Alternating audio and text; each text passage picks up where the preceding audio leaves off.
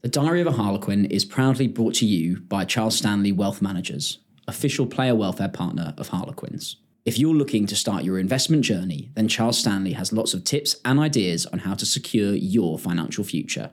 It's the final episode of Series 1 of The Diary of a Harlequin, and today we find ourselves down at Surrey Sports Park, right at the heart of the action where the team train. So if there is a bit of background noise going on today, it'll only be because there's some very important team meetings going on next door.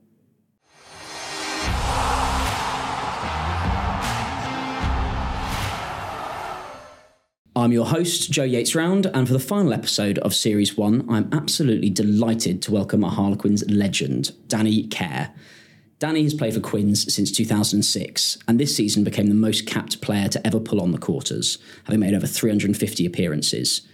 2 times Premiership winner, 87 England caps, 3 times Six Nations winner, once a Grand Slam, one of the greatest to ever pull on the shirt.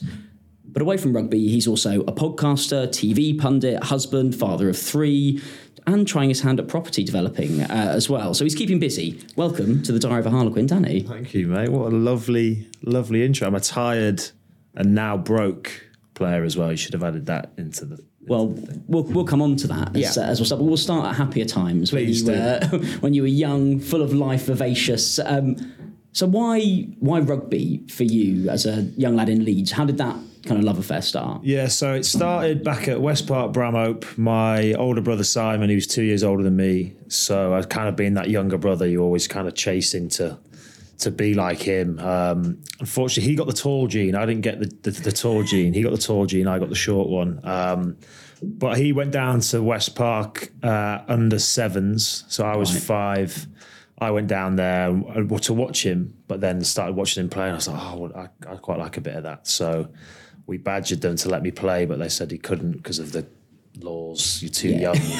Because of the law. Yeah. God damn law. I know, but then a year later, so when I was 6, they let me play a year up because I was quite quick. So they're like, we could do with you on the wing. So I started playing, and they just used to stick me on the wing, and my legs are much bigger now, but I used to run and score tries, and I loved it. I just loved the whole day of a Sunday and going down there with your family, playing rugby, into the clubhouse, can of Coke, bag of chips, the whole environment, people giving up their own time just to be there to help support the community. We loved it. But I also love football. So I used to play rugby Sunday morning, football Sunday afternoon, because the timings worked. Then it got to a stage when I was a bit old, I think it was about under 9s, 10s, where me and my brother had to make a decision, and he chose rugby, I chose football. So I stopped playing rugby for a bit because I wanted to be a footballer. That was my That was the dream as a kid. That was the dream. I loved rugby, but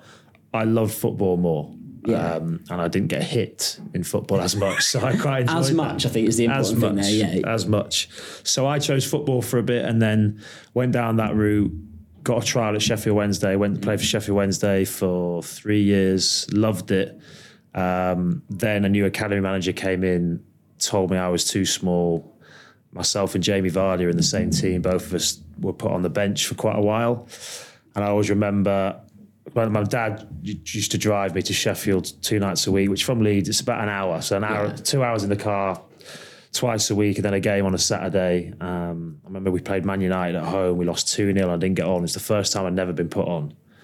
And how old are you at that I was point, 15. Then? So all I wanted to do was play football. Yeah. I didn't care who it was for. I just wanted to play. So I remember after that game, I said to my dad, I'm done. I've had enough here. Really? Just want to play. Because I was coming off the bench. The first 2 years, I played quite a lot, scored quite a few goals. And then the new academy manager came in and looked at the size and went, no, you're too small.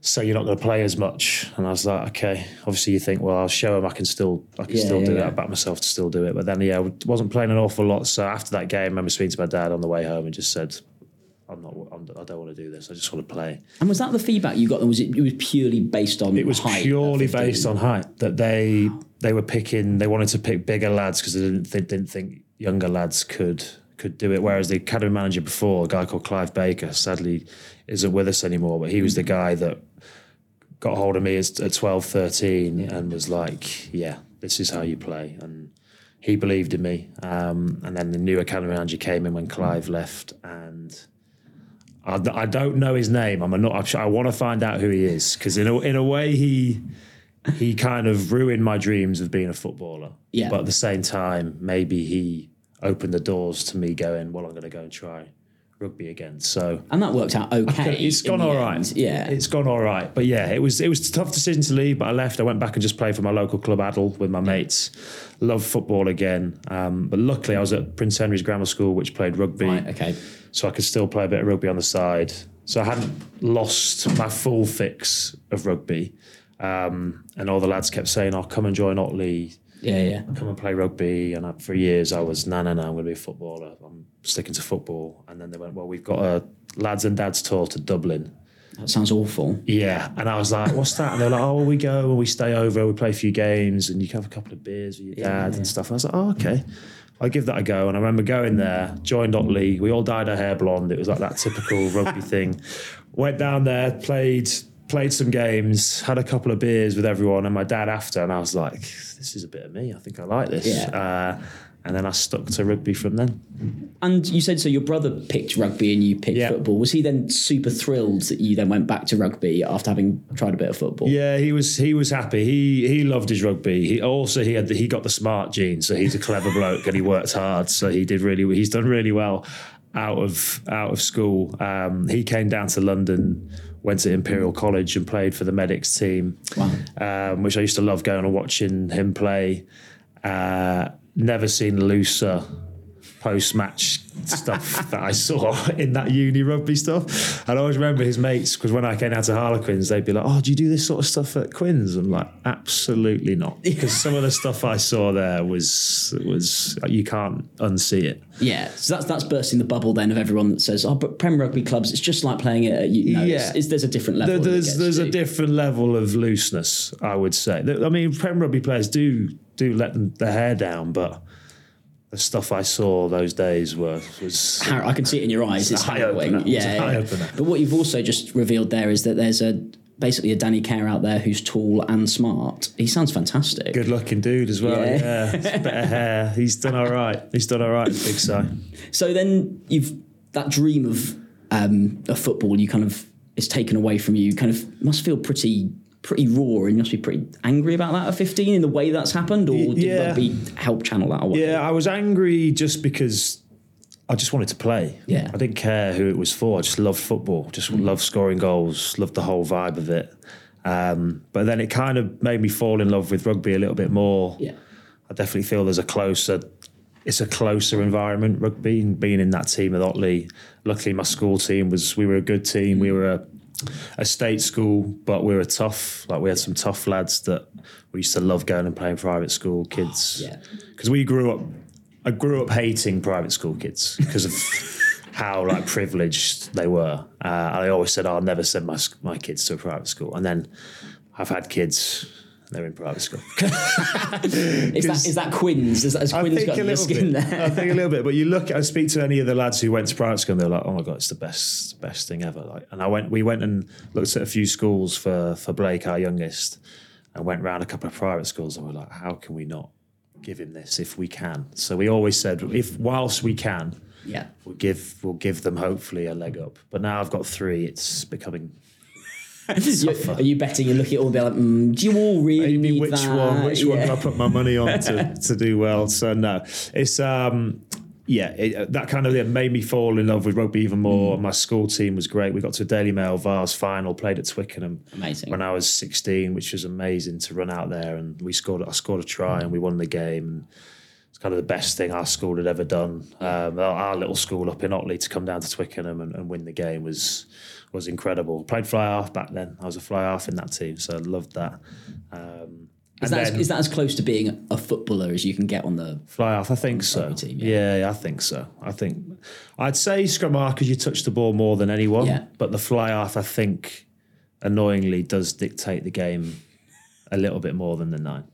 And so how did Quins then come into view for you? Because I imagine at that point, playing rugby, you're back loving it again and doing it for fun. Then is it a phone call, someone taps you on the shoulder after a match? Like, what happens? Yeah, so I played for Yorkshire 16s, North of England, then England under 16s. Yeah.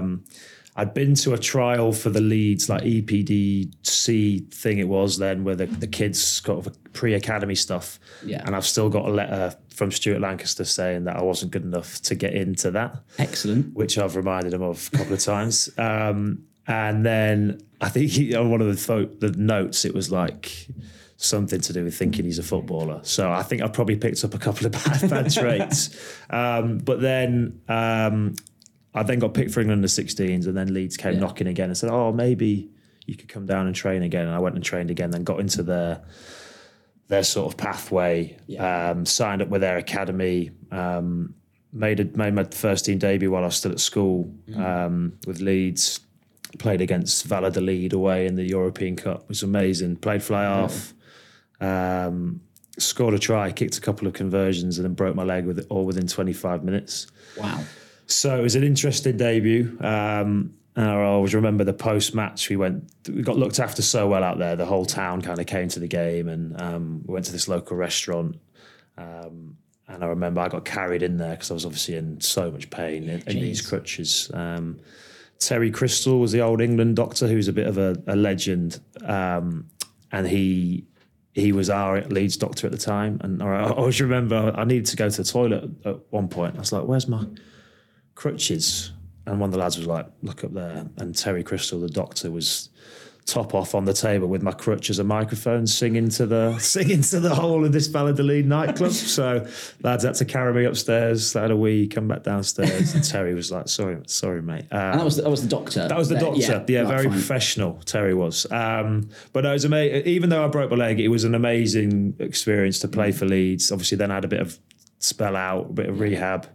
And then that year, at the end of my school year, I got offered a first team contract to sign for Leeds straight out of school. So I did, and Justin Marshall was coming as their big signing scrum half. So they were like, "Look, there's three of you. You're going to learn off Justin Marshall." It was myself, Mark McMillan, and Justin. So as an 18-year-old out of school, just being in training with Justin every day, watching him, seeing how he operated. For me, he was one of my heroes, one of my idols. I've loved the way he played the game. It was incredible just to work with him. And I think I probably got about 6 or 7 appearances off the bench. I think I got one start that year, which was amazing, but I just tried to soak up as much of his knowledge as I could. Unfortunately, we got relegated that year. We had an amazing team, but it just didn't quite click. Right. We got relegated, and the 4 of us were on the same contract. So it was £12,000, which then I was a kid. I was like, "This is amazing." Lived at home. Mum did all my washing. So I just had to buy a car and then get myself to training and back. But £1,000 a month is unbelievable. So then we got relegated. And then one of the lads in our contracts found out that on the back page it had a relegation release clause because we signed 2-year deals. And so then I had a decision to make, obviously, do I stick with my boyhood club and go down to the Championship, or I'd had a taste of the Premiership and I loved it, and I was like, I feel like I can do it. So it's then you need a club to take a sort of bit of a punt on you. I'd played England under 19s that year, so I'd kind of been in the shop window a little bit. Right. Okay. And then my agent had 3 calls: Northampton, Saracens, and Harlequins. And we went and met every club. Came down the M1, did Northampton, went to Saracens, met Eddie Jones at Saracens. He was the coach there at the time. And I'll be honest, I walked out of the Saracens meeting with Eddie, and I was like, I think that might be the one. And Harlequins was the last stop on the trip. And I'll be honest, Saracens offered me a decent package that day. They were up front at the table, and I was a 19-year-old, obviously. Right. Yeah. And oh my God, here we go. Yeah. I can buy a better car. Yeah. Obviously, the idiot in me is like, what could it be? I could buy anything. And then went to Quins, and I was generally thinking, well, I almost said to Eddie, I think we're sorted here. It was him and Alan Gaffney. And then got to Harlequins, met Dean Richards, Andy Friend and John Kingston. And within a minute, I was sold. Yeah, Dean basically said, we've been watching you for a couple of years. We think you're going to be the next England scrum half. We want to build a team around you. We want you to play the way you play, quick tapping, smile on face, have some fun. Want you to enjoy your rugby. We think this is the right club for you. And I was like, yeah. And I guess then for you, kind of going back almost then hearing what you heard at Leeds, in Sheffield, even when you wanted to just play football, it was like, no, you're not going to play, you got to sit on the bench. To hear someone walk into a meeting and go, you're going to play every week, play the way you want to play, your eyes must just lit up. It was amazing, yeah. Obviously, and it's Dean Richards who's saying it to you. You're like, first I'm staring up at him, but it was just great. Like, I felt like I was wanted. I felt the love straight away. I felt like this was the right club for me. And we walked out of the room. I said to my agent, I don't care what the money is. I want to sign for Quins. I mean, the money wasn't bad. It wasn't far off Saracens, but it was. We're not getting violins out there. No. You don't get violins out. No, I was paid very well to come down here. But as a 19-year-old, it was a big decision because I was a bit of a mummy's boy. I loved being at home. Be my first time moving away from home and not just moving down the road. Yeah, a good 4 hours drive. But I moved in with David Strettle. He signed at the same time. We played England Sevens that year together. Nice. So it's kind of like a big brother, two Northerners down here looking after me. And signed for Quins. Didn't play at all the first year. Excellent, good, yeah. Obviously everything Dean had said. But he kept saying to me, I don't think you're ready yet. And I was like, I am. I kept knocking on his door saying, give me a shot. And he said, look, I promise you, when you're ready, you'll get your chance. And then we signed Andy Gummersall, who was the current England number one. So he was playing, and then again, the best thing ever happened was me not play that year because I just sat and watched Gummers, and he worked with me on my passing and my kicking and my fundamentals, and then the other stuff. Because Dean always said, once you got that right, your other stuff will take care of itself. Yeah. But passing and kicking and leading this team around. And then I remember he gave me a chance. I think it was Saracens away. And he put me into the team, and it was the same time that Brownie and Geordie and George Robson and Ugo and everyone were kind of coming into the team together. And we started playing this quicker brand of rugby, throwing it around a fair bit, and then I became kind of the number one scrum half, and it was me starting and Andy Gummersall on the bench, which again was mad. You must have been pinching yourself. Yeah, it was crazy. First year of being like, right, I'm learning, and then he sat on the bench. You're going, but he was brilliant. Like he was kind of like me now. He's coming to the end, and I think he was happy for someone to take up the minutes. And he was still brilliant with me for that year, which then he left, and then since then I've been here the whole time. Wow. So a couple of bits I want to go back to. One was the difference between a football academy and a rugby academy for you. Was there a big difference? Was there a big gulf in terms of the way you were treated as academy players at both? Yeah, I think it's very different. I think as an academy footballer, you were nowhere near the first team. You didn't see them at all. Whereas as a rugby player, you'd see them and they'd be in the same building. So you kind of get a glimpse of, they're the big lads. Yeah. You also, up in Leeds, it was a harsh learning curve for academy lads. You had to earn your stripes a little bit more than, I think times have changed 17 years on.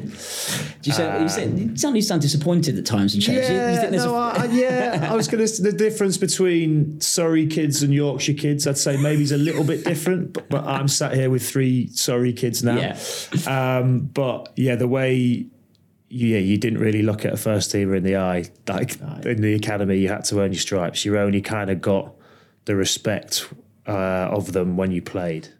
Right. Okay. So you had to show them you could do it, get your head down and graft, and a few lads got it wrong. Yeah.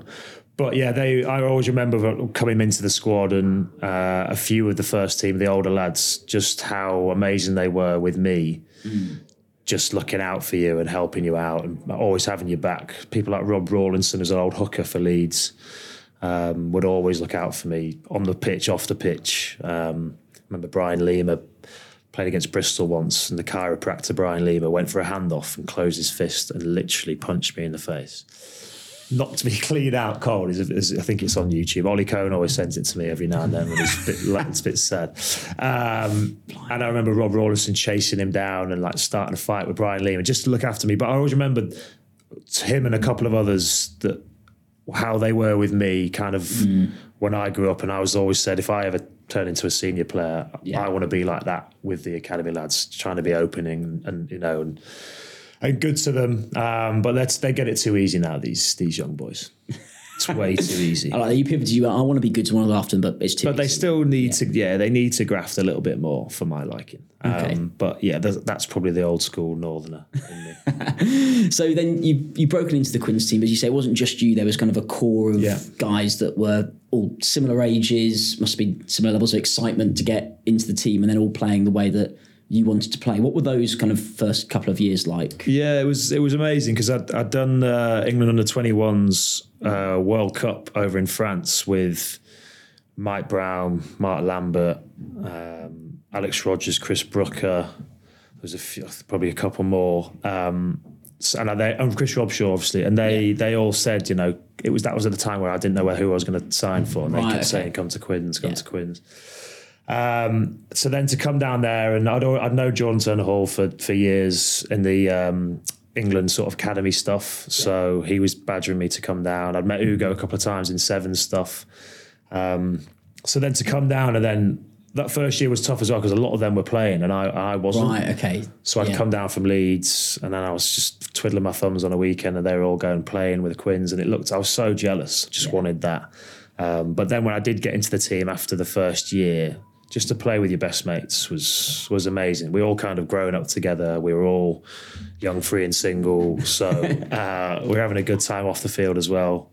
And we just grew up. We grew up together, and we were playing, for me, in the best team because we played the best rugby, I thought. There wasn't many restraints on us as players. It was just go out there and do your thing.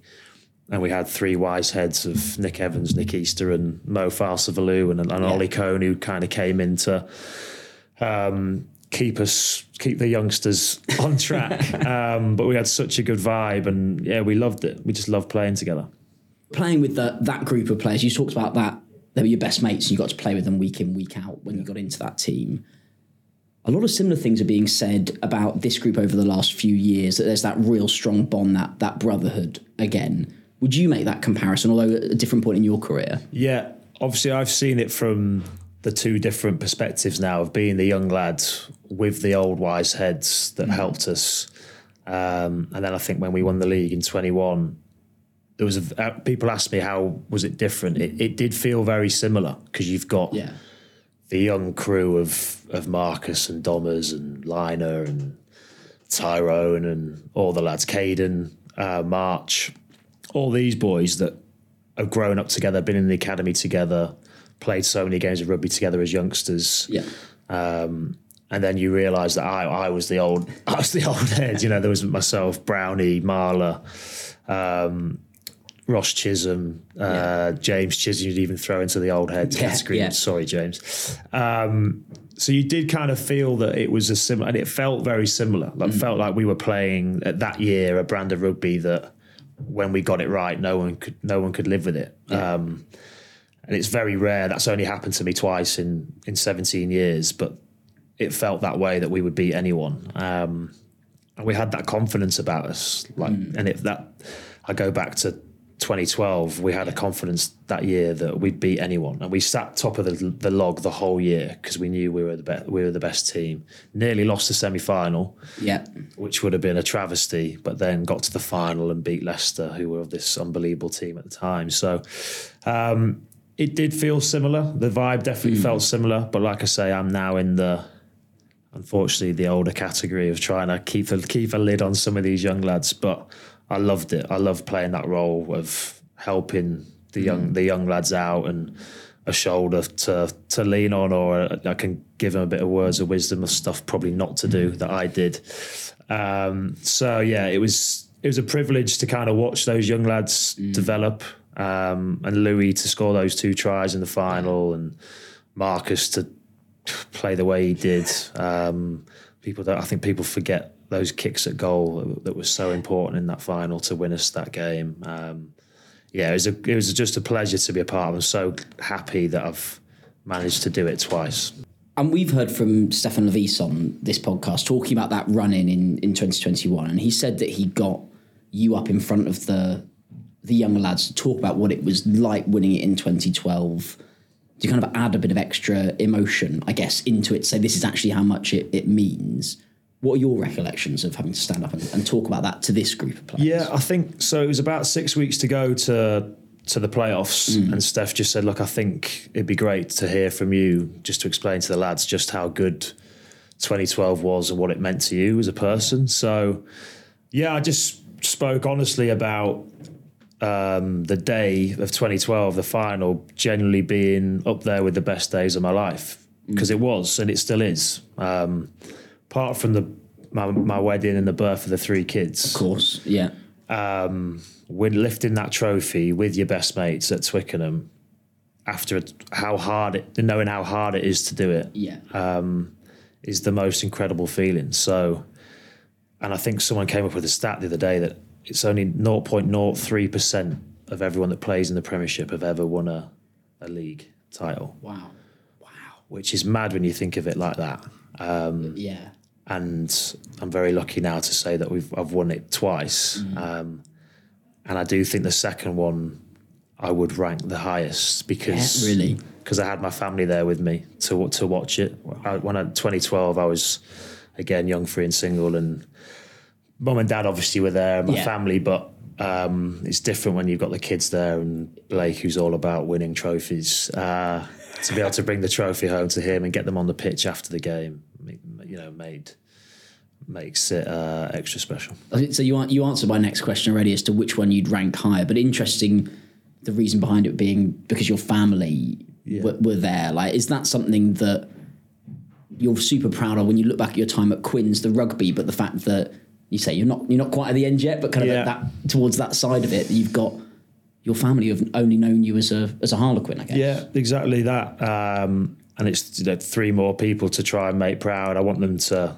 I love the fact that Blake kind of knows what Dad does. Koa does a little bit. She's 3, but obviously Rocco, my youngest, probably won't get it. But I want to make them proud. I want them to be able to look back and go, "Oh, your dad was a rugby player and he did all right. Like he lifted a couple of trophies, and we've got the pictures of us all on the pitch together." So, for me, family's obviously everything. It's why I'm still doing it now.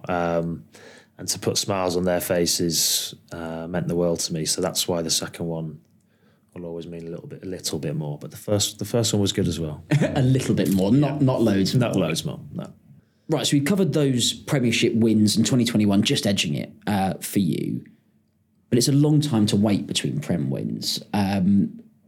Obviously, we had a bit of success following that 2012 win, but then it kind of drifted. I'm sure fans, listening to this will think, "God, we sort of had the players, but it never really happened." What was it like being on the inside of that group at that time? Yeah, it was frustrating because you have the ultimate success and the goal that you set out as a rugby player to win the league. That's the ultimate, and then you go, I want that again. Like it's a bit of an addiction, the winning feeling, and definitely lifting a trophy. I think on reflection, looking back, I think we stood still a little bit for a few years. I think we thought the same thing would gather the same results, which is the definition of insanity, isn't it? Not changing things. So I think we kind of stood still and went, we'll be fine. Like we just won it last year, we should do it. But the reality is I think teams got a lot better. You then become the hunted rather than the hunters. Everyone wants to beat you. Everyone wants to shut you up. Is that just you personally? I think it's me and definitely me, but obviously us as a club. And we didn't quite kick on the way we should have done. We got to a European final in 2016, which was it 2016? I think it was 2016. 2016, yeah. Narrowly missed out on that, which would have been amazing, but gave us that sense of we could have won that, could have picked up another bit of silverware. And then a few dark times. I think you've got to go through some dark times to probably appreciate the good ones. I think that, again, why the second one probably meant a bit more to me was the amount of dark times that had been in between to then get back to that stage, the big dance. and to win it again. And a few different coaches and managers in and out, lots of player turnover. I think that the stats were mental the last few years of how many players have been in and out of this environment. So it's very hard then to build a culture, to build a strong culture that everyone could buy into when there's so much chopping and changing.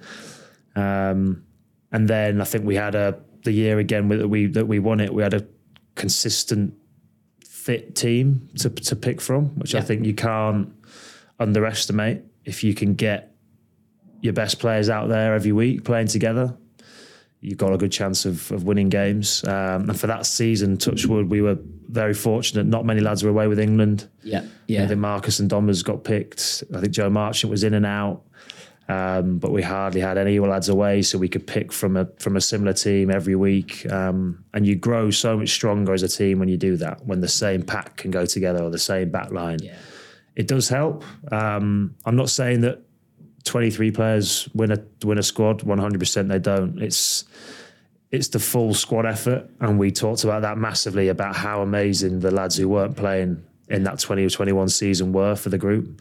The way they challenged us in training was exceptional. Some of the rugby that they played, that they strung together in training, was amazing, and the physicality they brought, so that we were ready for the weekend.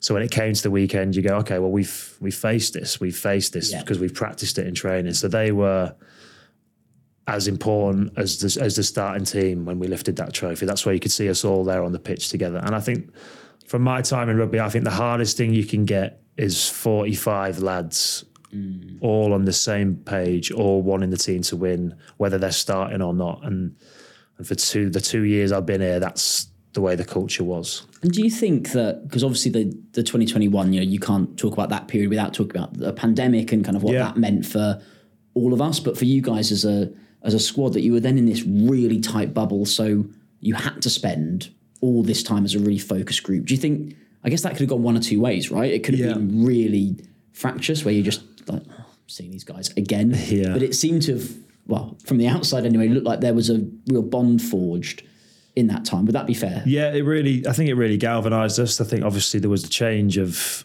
coach as well.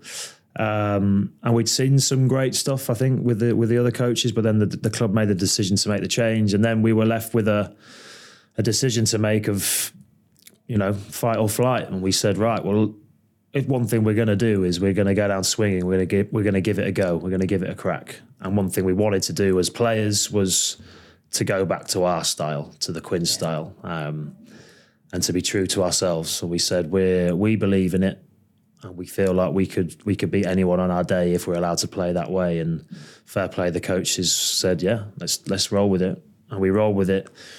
And then as players, you feel listened to, you feel trusted. Yeah. Is there a bit of extra pressure that comes with that when you put your hand up as players and say, we want to play this way? Yeah. Better make it a success. Exactly. You've got to back it up with some action, not just words. And little things like we said, we don't need to do a team run the day before a game. We don't need it. Like if you're not ready on a Thursday, if you don't know your stuff on a Thursday, then it's pointless. You shouldn't be there anyway. So we said, just give us that day off to let us refresh, and then come into Saturday, and we'll show you on Saturday that we're ready. So then as players, the coaches went, yeah, fine. Friday's off. So then as players, you go, wow, this is great. We get an extra day off. Yeah. But with that comes a responsibility that we have to perform now. We have to earn the right to keep this going. And we said, we've got a good thing going here. 3 days a week. We work incredibly hard when we're in, but you've got 2 full days off in the week to do what you want. You recover or spend time with your family. But come Saturday, you pitch up and you show what it means to play for Quins. And we did that.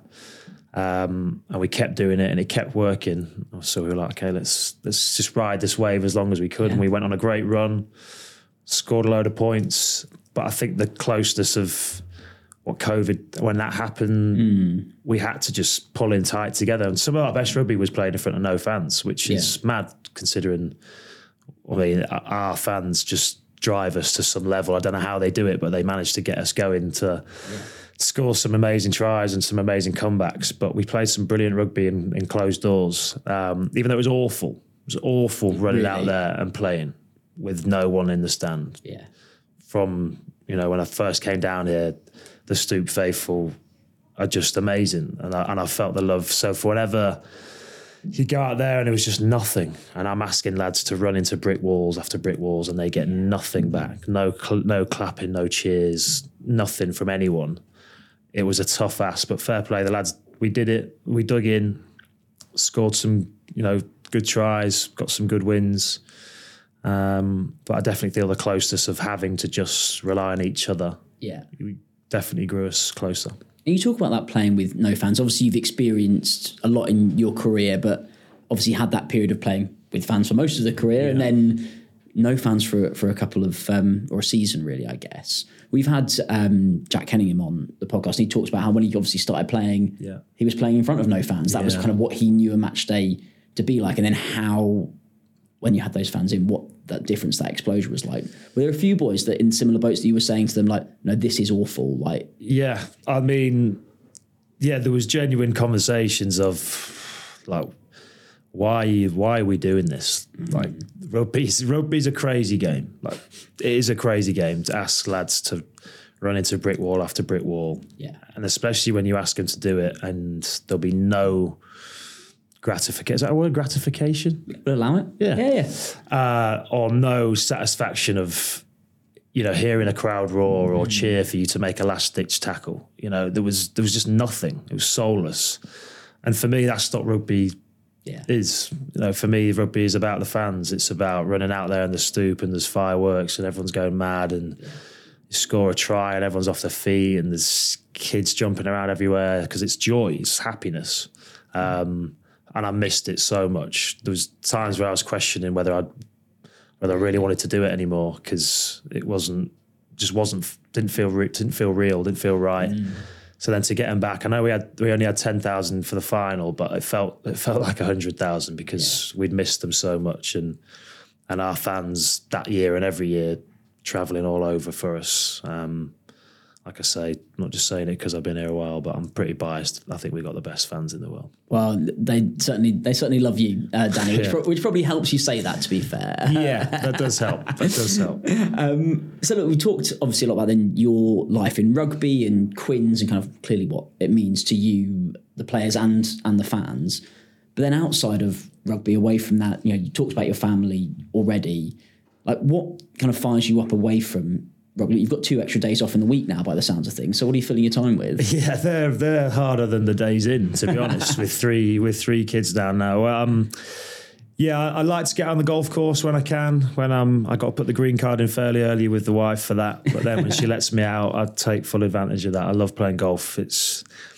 I love the fact that it's still competitive, but it's just fun and being with the boys, and I don't take it too seriously. I don't play enough to get as good as I'd like to get, but hopefully when the day comes that I don't have to play rugby anymore, I might have a bit more time. But yeah, 3 kids who keep me busy, keep me entertained. And I go home, it is a crazy home. But I wouldn't change it for the world. They're the reason like I said earlier, I'm still playing the game. Yeah. The reason why I want to make them proud. I want to try and give them as good a start to their lives as I possibly can, and to see their faces after a game when they run on the pitch. I came down here as a 19-year-old, never thought I'd be still here 17 years later with an amazing wife and three mental kids. But they're the best thing that's ever happened to me. So it's amazing to share the whole Harlequins experience with them, because it's a family club, and the club really look after them as well, which is something I love about the club as well. And then I'm kind of interested in 2 answers to this question. We like to ask people whether they're a spender or a saver, but I'd like to get these answers from Danny Kerr, the Premiership winner in 2012, when, in your own words, you were young, free and single. Yeah. And then how that's changed to you now. So spender or a saver. We'll start with back in 2012. Yeah, back in the day. So when I came down in 2006, I came down in a lovely little blue Punto. Lovely. Loved the car. Yeah. Like electric blue. It was rapid. And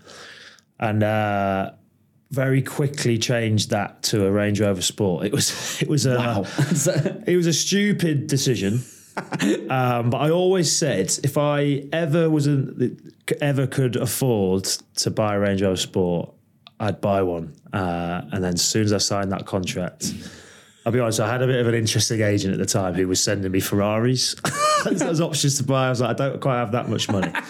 But I That would really have been quite the impression to it would ride in a red Ferrari. It would have been a big one. So I went for after about a year down there, I went for a Range Rover Sport, which is literally my dream car. And I got it and I was very happy with it. I brought it back home within 2 days. So I still had my Punto. I was going to sell that. Yeah. Punto and my Range Rover outside. And then I heard this big crash out of my bedroom window, and then a neighbour was knocking on my door. She said, Danny, you got to come down. Something's happened to your car. And I was like, hang on, which car? Because I've got two at the moment. And she went, both. I was like, right, okay. And this woman had been flying around the corner, hit my Punto into the Range Rover. It had moved it 5 meters, so she must have been going at a fair old lick. Told me she was going 25 and the sun got in her eyes. I was like, yes, okay, love. And the Punto had fully crushed, so in between the car. So firstly I was like, well, it's a write-off, so at least I'll get a payout. I don't have to have the problem of selling that. But my brand new, sparkly clean car that I just spent rather a lot of money on was very, very damaged. So I don't know if that was karma for me being a bit of a tosser, buying a Range Rover Sport. That lady doing 25, the sun was shining in her eyes for a reason. Yeah, I think so. So yeah, back then I was definitely a spender. We'd go out and have fun and we were young and in London, enjoying ourselves. But then I turned into a saver. I did turn into a saver. So then I've been saving money for as long as I could remember from my England career and Quins, because me and my wife always wanted to do up a house, which we're now doing. And now it's just really, it's at that stage now where we're having to pay for things. This dream of having this amazing house is amazing. The reality is you have to pay a lot of money these days to do a build. A builder said to me the other week, that this is the worst time in history to be doing what you're doing. It's lovely. And that's someone that you're paying money to. And he's like, by the way, could you just send those money for the invoices over? So I was a saver. And now, I mean, you look at it now, you're like, there's not much left. Yeah. But the house is nearly done. So, really? But that's been the dream, is to have kind of done our own house. Amazing. Which is cool. Like, we can make it exactly how we want, give the kids a nice big space for them to ruin, because no doubt they will. But yeah, it'd be nice to look at that and go, okay, well, my wife and I have worked hard for this, so at least we're going to give them a nice environment, hopefully, to grow up in. Till we need the money, we have to sell it. Yeah, exactly. But was that always the plan then from earlier when you were saving? It was with this kind of dream in mind of the Range Rover Sport's gone now. The dream is the big family house. Yeah, 100%. As soon as you have kids, I think you'll say the same. Your perspective on everything changes. Yeah. You realise how much money that they cost to keep them happy. So, and now you've got 3 of them. So, I've definitely, my mindset has shifted into being more of a saver. And just trying to provide them with a good base and foundation that they can then hopefully go on and have a good start to their life. So what are the pitfalls to avoid then in terms of property development, aside doing it right now, which sounds like the biggest issue? Are there any things you've really uncovered? You're like, we'll do that different if we did it again? Yeah, so I mean, we were fairly naive into it, I'd never done any building work to a house before. Right. Also, I am an idiot when it comes to DIY. So a potent combination. Yeah, so I can't do any of it myself, which, sometimes when you get the bills in for what they've done, you're like, I wish I'd just learned a bit more or gone and done a course in carpentry or something. But I'm quite naive in the way that they put a price down and I go, well, it's ridiculous how much zeros you've got on there, but I don't know any different. So at least the naivety, I'm telling myself that it's okay. Everyone that comes around keeps saying it'll be worth it. And everyone that's done it, it's like, it'd be worth it in the end. And I still can't see that, because I'm just seeing money leaving my account. Yeah. Not much happening to the house. But I would say check your roof structure is a key thing, because we thought our roof would be fine. Yeah. Turns out we needed a brand new roof. Turns out roofs are quite expensive, Joe. Yeah. So which you're fine about. Yeah. Absolutely fine about it. Fine. This is why I'm still playing. And my wife will have me play until 45 so we can finally finish this house. Yeah. So your dreams of retiring after a Premiership win, and then you get the call being like, the roof's bad, Danny. You're like, okay. Right, Quinn's, I'm in. Sign me up. Another year, please, Tabs. Yeah.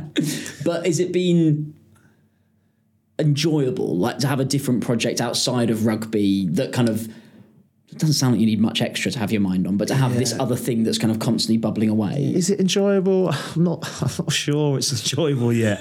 I think it will be enjoyable when I get the keys to the house and we're in it, because we also hoped we could live in the house whilst doing it to save some money.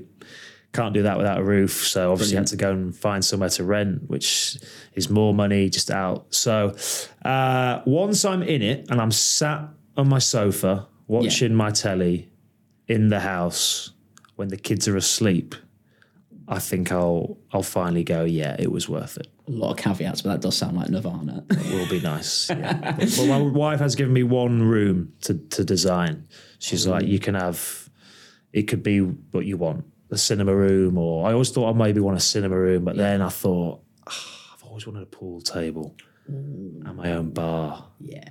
So it's turned into a bar pool table area, which that is very exciting. That's exciting. That's more exciting than the sofa and the TV. I think so. I think when I break my first break, when I rack the balls up and I do my first break and I have a pint next to me on my bar, I think that's when I'll be like, okay, it's worth it. There you go. What's that drip? Oh, that's the roof. That's the roof. Yeah. Couldn't finish that. Yeah. Couldn't finish that with the pool table. Play with umbrellas. Yeah. So have you always been someone then that's had one eye on life outside of rugby? Or are you someone that, like, when you've been playing, it's like it's easier to be kind of really laser focused on actually playing the game? Yeah, I think you can't take your eye off the ball too much, because I feel like if you don't give it your everything, you won't be successful. I think that's... You could take that into any walk of life, but definitely I think for my rugby, I've always been very much driven to try and be the best that I can be. Always really wanted to play for England. So I've always given it my all and worked as hard as I could. But at the same time, I'm not naive enough to think that rugby will pay you for the rest of your life. We earn a good wage playing rugby.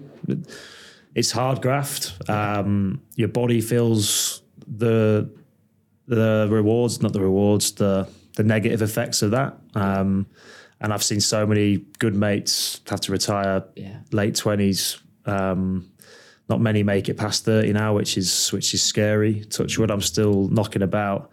But I don't know how the big lads do it. I think I'd have been long gone if I was been in the front row. I generally don't know how they're still doing it. But yeah, what was the question? Great answer. Yeah. No, someone that, do you kind of have you always had an eye on life outside of rugby while you've been playing, or have you been like laser focused in? So there was the laser focus of when it's rugby, but I'm very much away from rugby. I don't think about it. I switch off, and the family obviously helps with that. Yeah. But then off-field stuff, I really like the media side of things. So I've been with the BBC nearly 4 years now with our podcast, which I really enjoy. Try and do some punditry when I can, bit of commentary, and other little bits and bobs that I'd love to do more of when I stop playing. It's obviously hard because sometimes you get a call say, can you come and do this, and it's tricky while you're still playing. So I know at some point I need to take the leap and jump and go and do whatever I'm going to do next. But it's hard when I always said I'll stop playing when I feel like I'm not letting the team down if I'm not good enough. Right, okay, yeah. Or I don't enjoy it anymore. Yeah. And I still feel like I can do it, and I still really enjoy that feeling. So I'm not ready to give it up yet, but I do realise at some point, if I do want to go and do what I want to do next, I need to take a leap. You've got to kind of jump in. Yeah. Both feet. And which bit in the media side of it? Do you like the The presenting more, or like the punditry commentary side more? Yeah, so obviously I love the punditry commentary bits, but I'd like to do a little bit more of the presenting side of things. It's obviously hard. I need to spend some time practicing that and getting in the right rooms to try and do that. But I love talking about rugby. It's fun. I like to kind of see it from a different perspective. Great to give your opinion as a player, but I think when I stop playing, I'll hopefully be able to be a bit more decisive and impartial. Yeah, not so impartial. But I'd really like to do some more of that when I stop. But then you did a bit of you've taken a turn at musical theatre. Was that on ITV? I did. Going to go back to that? They haven't come calling yet. The West End hasn't come calling. Don't think my performance was good enough, but no, I loved it. I loved doing something. What was that different. like out of your comfort zone? It was amazing. My agent called me and said there's a show called All Star Musicals. Yeah, they take 6 of you from different walks of life, some TV people, actors, singers, sports men and women. Would you be interested in coming on and you get some practice, you get a few months of training and help, but then you've got to perform and sing a song into a live audience on live TV. And I was like, I've always loved singing. Like I'm not a great singer, but I've always loved it. And I kind of wish I was in a boy band. That would have been the dream, I think. Football, boy band, rugby was third choice. So then I was like, this is a great opportunity to completely out of my comfort zone, stood on a stage, singing a song, completely on my own for the first 45 seconds. It was terrifying, but it was amazing. Like I wish I could do it again. Really like exhilarating. Yeah, just the same kind of feeling as I had the pre-match nerves. I was stood behind the curtain, about to go on, like bricking it. Yeah. But excited at the same time. Yeah. And then to do it and finish it, there was the biggest relief ever, just to get off the stage. I didn't win. My son was in the crowd. He was crying when Alex Beresford got given the trophy. It's not that much of a competition. It's like, boo! Yeah. He's like, where did you come? He was like, did you come second, Dad? I was like, yeah. We'll just say that. So there was no second places, but apparently I came second. But it was amazing. Met some amazing people, completely something different. But like I say, the West End hasn't come calling yet. But do you find that, like you talked about, it was pre-match nerves, right? Doing something like that out of your comfort zone. Are you someone that uses those nerves when you play rugby? I mean, obviously you played so many games for Queens, for England. Do you still get that kind of butterflies to pit yourself? Yeah, I do, and I think it's a good thing because I think it means something to you. It shows that you care about it still.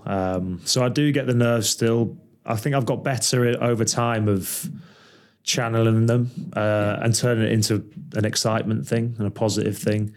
But I think if you don't get some sort of nerves before a game, then I don't think it really means enough to you. So I think nerves are a good thing. So I embrace it. I look forward to it. And then as soon as I run out the stoop, the fireworks come out, then I don't think about it anymore. Well, it's interesting just speaking to you. Obviously, you're someone that we all know watching play rugby. Like you like to do it with a smile on your face. But to even talk about how much you still love it, even how you still get that excitement, it goes back to what you were saying before, right? That when that's gone is probably when it's time to start looking. But you're not even close to that yet. No, I don't think so.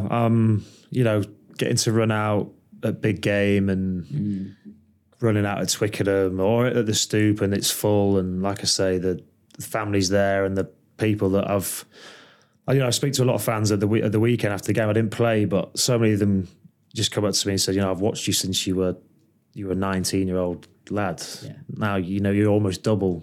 You're double that age. Like you've been here a long time, and you go, I really have. I've grown up here. It's like this has been, nearly half of my life has been at Harlequins, which is mad. How they're still picking me and playing me. I don't know. Then, when you were like 19, getting that Range Rover Sport, did you kind of think, I'm Quins for life? Or were you sort of like, this is an absolute blast now? Yeah. But I wonder what... Yeah, I think you just never know. You never know what's going to happen. I never knew coming down here at 19, I'd still be here 17 years later. I just kind of thought, I've got a 3-year contract. I'm going to give it my all. This club looks like the best club I could possibly join. It seems like a match made in heaven. They want me.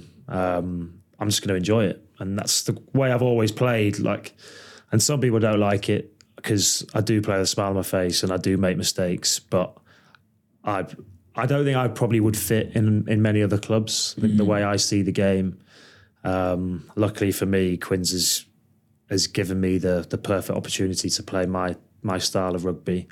And it fits with my personality as well. So that's why for me, when anyone always says, "Oh, maybe I might move," I say, "I don't think it's going to be as good." I promise you, I don't. You must have seen that with players joining and equally players leaving for maybe, I don't know, they say that the grass always looks greener on the other side. That are there players that you've spotted? You don't have to name names that you've gone.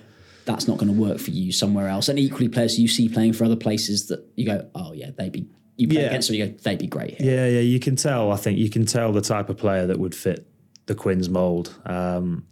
I think most of the players, if they ever lean on me for advice about potentially leaving, I always say, I think you might be making the wrong decision, because I don't think, like I say, I'm biased, but I don't think there's a better club. I really don't. I love everything the club's about. It's a proper London club. I think we've got two of the best owners you could ever wish to meet. And their families are incredible, come to pretty much every game wherever we are. And we've got the best supporters who travel all over the world for us. And we play the best brand of rugby. So I know we haven't had all the success that we would like, but when you do get those ones where you do get the success, I think it makes it all worthwhile. All the dark times, it makes it worthwhile when you stood there. When I watched Stefan Dommers and Brownie lift that trophy in 21, with tears in my eyes, because it was...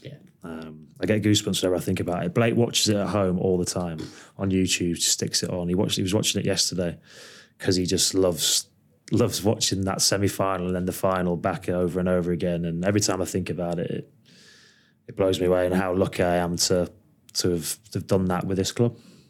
Well, that almost brings us to our final question. Before I get on to that, just one very quick additional question, which no one else has had. Yeah. You said football, boy band, rugby third choice. Yeah. Boy band out of the current Quinn squad. Obviously, you're in there. Yeah. Looking for three others, maybe. Okay, so Joe Marchant, I think, would go in there. Nice. Yeah. Plays the guitar, loves to sing song. A bit of a Niall Horan. Yeah. One Direction. Yeah. So am I Harry? That's your words, not mine. Yeah, take it. I could be Harry. Who else we got? Luke Northmore can blast a tune out. Great singing voice. And I've probably at the current squad, someone who just loves it and would just get his top off the whole time for the crowd. Yeah, would be Josh Bassett. Oh, really? I think Josh would do well as that role. Just the hype man. he's the Bez. He'd just be stood, couple of backing lyrics, but top off, looking good, sort the after party. Excellent. Well, that's the entertainment book for Big Game next year then. Sweet. Right, now a gear change for the final question, which you talked about, like, and obviously you've been at Quins for so long, there have been those incredible highs, but on the pitch, those lows, and equally off the pitch as well, I imagine, that you've kind of been through in your time playing for Quins in England. And you've talked a lot about how you find joy, I guess. That's something that's why you still love playing rugby. You have that enjoyment aspect of it. How do you find that when you're in those darker times? What are the things that kind of bring you back to that enjoyment? For me, perspective. It's definitely something I've learned as I've got older, and definitely something since having a family. Because before, when it was just you and you'd go and you wouldn't play very well, you'd look on Twitter after the game, you'd be getting hammered, you'd be getting abused by everybody, and you'd almost look for it, which is the worst thing. Like, even if you'd played badly, you'd probably look for it even more, because you look on your mentions and it's like an embarrassing thing. But you kind of want to see just how bad it is, when you've played badly. Yeah. The curiosity gets the better of you. And I used to do that quite a lot through the early days of England, and worry about what people thought, and what if they think that, maybe the coaches will think that, maybe I'm not going to get picked, and you can get yourself in a real sort of negative spiral about it all. And I met my wife 10 years ago this summer, and she helped me massively with that, because she didn't know anything about rugby, still doesn't, which I love, because I don't really take my work home with me. And she always would just say, right, well, you don't worry about it. Just It's fine. You know you're a good player. Everyone can have a bad day. Just do it with a smile on your face, show up and work harder, and you'll be fine. And then you have a kid, and now I've got 3 that they don't care if I put a box kick out on the full at the weekend, or I missed a tackle. They just want dad to play hide and seek with them and be there with them. So, you go home from a bad day at training, and whatever's happened, your kids will come and give you a cuddle because they think you're the best person in the world. So then I think that as a perspective, then you go, well, if they don't take life too seriously, I'd love to just harness a bit of that. And I would like to be that. Every day is just an amazing day for them. So I just try and take a little bit of their positivity into my day. Definitely has made me a better player. I do think I've played my better rugby towards the back end of my career, and I think that is down to the family, to thinking that I don't sweat the little things too much. I just enjoy myself, enjoy my rugby, play with a smile on my face, and I'm at a club that lets me do that. As I said earlier, I think if I was at a different club where you had to do things in a certain way, I don't think it would work, and my personality probably wouldn't work that way. But here, with the family in my mind all the time, that I can just be me. Some people still won't like it, but some people do, and the people that matter most to me are the ones that make it worthwhile, and that's the Quins fans and the whole family and my family. So yeah, hopefully I'll keep doing it for a little bit longer. Well, I'm sure I'm not alone in saying I hope you do, Danny. It's been brilliant speaking to you. Thank you so much for giving up your time to chat to us. And now back to training, I guess. Yeah, unfortunately. Thanks for coming on Diary of a Harlequin, Danny. Thanks, mate.